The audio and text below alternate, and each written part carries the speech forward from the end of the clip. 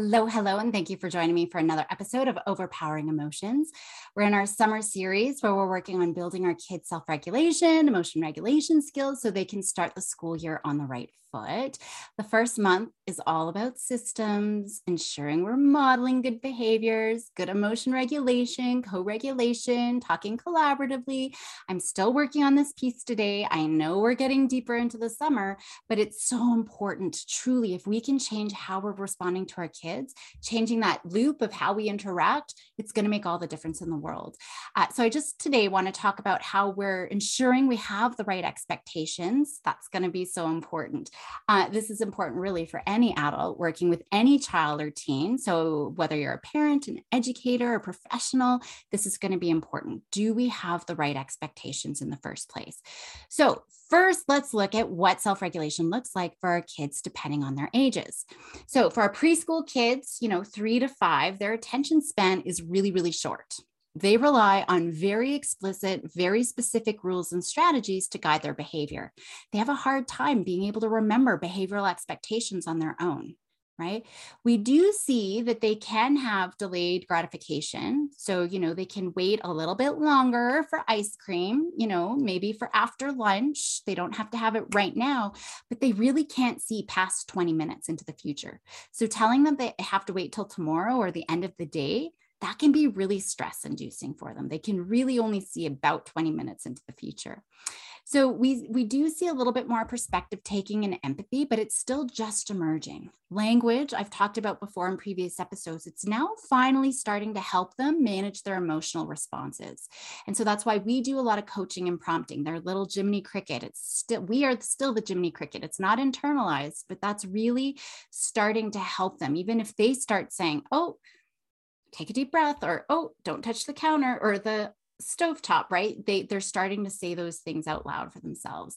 In middle childhood, so early elementary, 6 to 10 years old-ish, that little Jiminy Cricket voice starts to internalize, right? They can start to talk to themselves.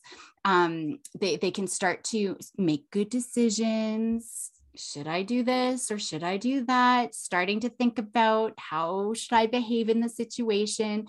They start to become a little bit more flexible. They're starting to manage their emotions a little bit better.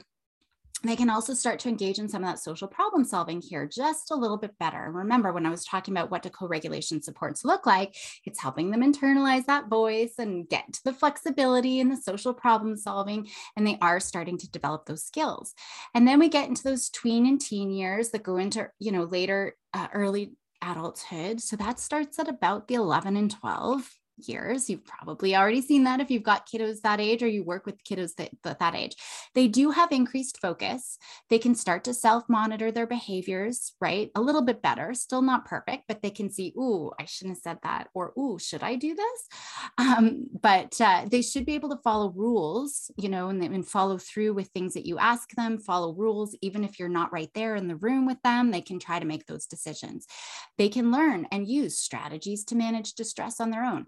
Now, remember, their brain is very reward seeking in these teenage years, and they're definitely going to make poor decisions in the moment, usually worse than when they were younger.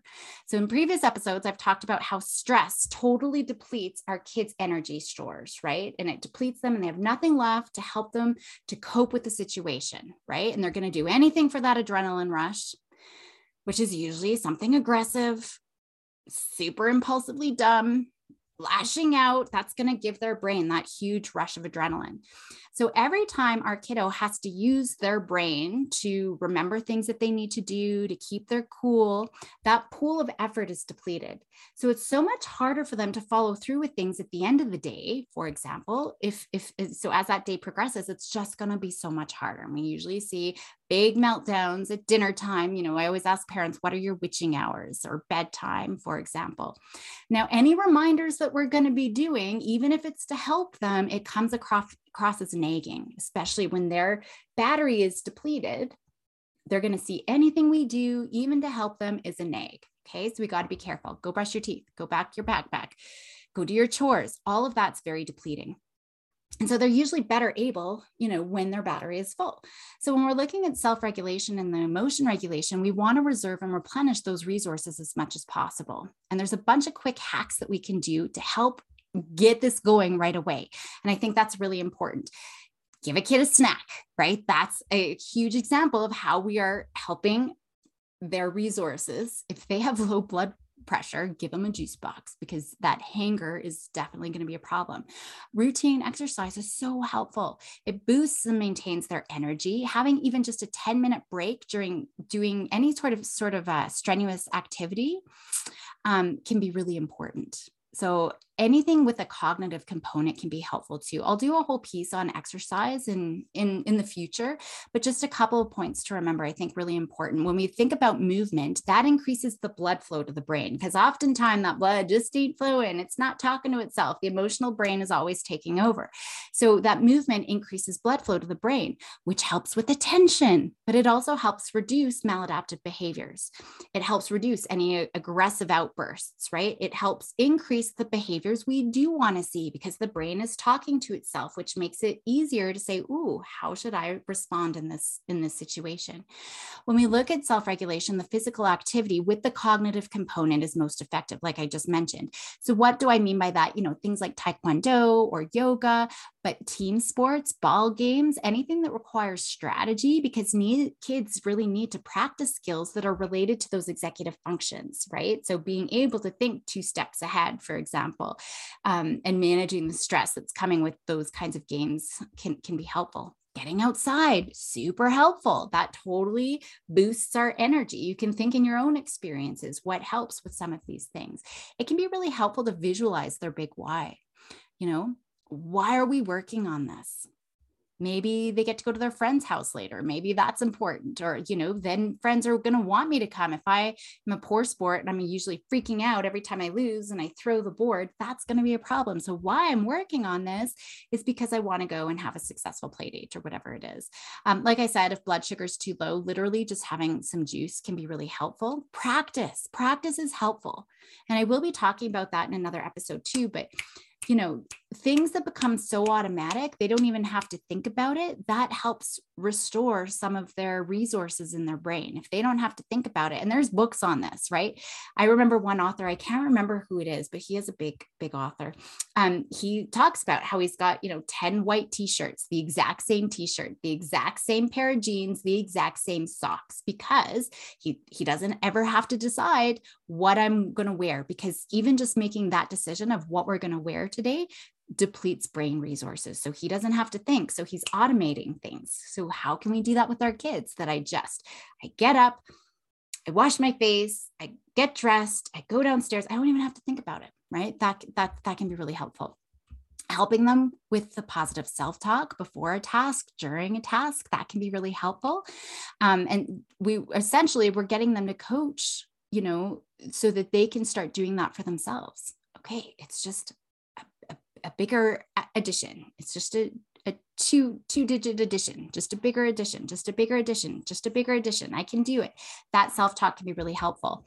I've already talked about stress, rushing in the mornings. That adds so much stress to our kiddos. So one of the things we can really focus on is starting the day off right? If you're leaving the house stressed, they're going to be stressed, and they're therefore not going to learn. And it's just going to deplete their energy stores even more to have very little for when they get home later. So maybe doing a quick connecting activity, a quick game of cards, doing a focusing or grounding activity, that can be really helpful for them. My husband is so good with just the little memes or little GIFs or little videos, little turtle getting his tummy scratched or something, just a quick little cute, we're connecting. It's something sweet that can be really helpful. And just creating a helpful environment for them to be successful. I always talk like Superman, right? Superman had to have his telephone booth. Sometimes we just need to have our telephone booth to bring out our inner strengths. Now, I've talked a lot about accommodations and the problem with that when we're talking about anxiety and how we're enabling anxiety, but accommodations can be helpful when we're using them in the right way. So when our kids are learning and practicing new skills, accommodations are so important. They become enabling when we are allowing our kids to avoid things that are hard for them, right? But when we're learning and practicing new skills, accommodations are so important. So if we're directly targeting the ability to regulate our emotions, maybe we're setting up the environment for them to be successful in the first place. So in previous episodes, I've talked about how my daughter, when she was 18 months old, she would say that she's frustrated and she'd go into the pantry and get her little bottle of water. So I always made sure it was accessible for her, to be successful. She could go reach it. There was always water bottles there. She never ever drank them. So it was super easy, right? So we're setting that environment up for her to be successful. She just always knew this was my automatic response of what I'm going to do. So regulating their attention in the first place, that's really dependent on external things happening around them. So maybe we're setting them up with an activity in the opposite end of the room from their sibling so that they're not having to worry about, the compounding stressors that's going to be beyond their capacity to cope. Making sure their space isn't too cluttered, because that can be really overstimulating. Maybe we're only making them do something for 2 minutes instead of 10 minutes, right? We're building up their success. Even with siblings, we're like, oh, they're playing so good. And then we leave them we leave them long enough for them to fight, right? So maybe we're interrupting when things are going good. So maybe we're getting them to do things in the morning when their energy and their resources, where that store is full. Maybe making sure they always just have water and snacks available, just to make sure that their blood pressure isn't dipping. Maybe we're there to supervise at first. Maybe we're making sure that there's other things or people in their environment that aren't going to get them distracted, that's going to make it harder for them, right? Just making sure that our kiddos are successful at first, giving them that telephone booth, right? So that they can be their own little Superman.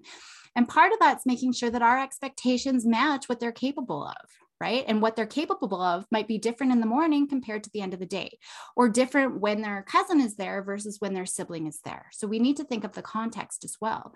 Things that are helpful for our kiddos to be successful is when they're working on things that they're interested in, when there's an immediate reward.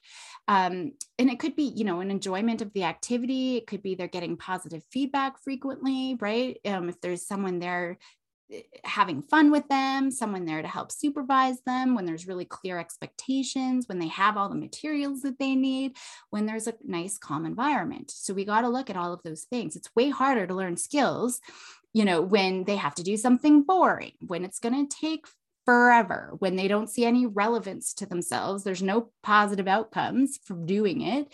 They're not getting any feedback regularly, right? It's not important. It's late in the day. They'd rather be doing something else. They're left alone. There's uncertainty. How long do I have to be doing this? There's no structure. Right? Maybe they don't have all the materials that they need. There's just too much noise and stuff going on in their environment. It's too overstimulating. So when we're looking at learning skills, it doesn't matter if it's frustration tolerance or if it's perseverance, if they're learning a math problem. It's important that we're giving them the right environment for them to be successful. And we're giving them something that's challenging, but also engaging. And we have to be flexible too. We're going to collaborate with our kiddos, give them choices, right? Giving them what's going to be motivating for you. Why should we work on frustration tolerance or emotion regulation? All of that's going to be helpful. So I'll leave it there for today. So I've talked about what we can expect, what's normal for self-regulation, emotion regulation, and then making sure we're structuring our expectations around what they can do, and also structuring the environment for them to be successful to learn those skills. So for this week, for homework, look for ways you can help reserve and replenish your kiddos' energy stores.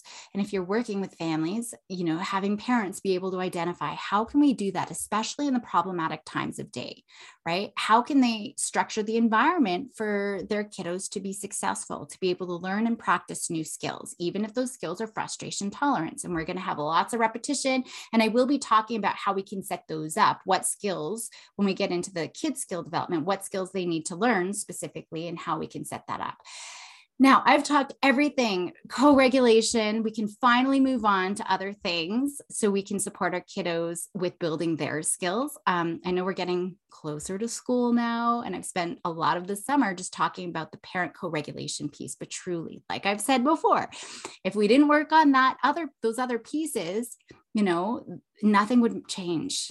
So we really have to master our own ability to manage our emotions, to create opportunities for co-regulation supports, to respond in helpful ways to create safety. When we can do all of that, then our kids will be in a great, great place to be able to learn their own self-regulation skills. So thank you for joining me today. Goodbye for today. Help those anxious kiddos be bold and courageous, and all of your kids just regulate their emotions. And I'll see you next week.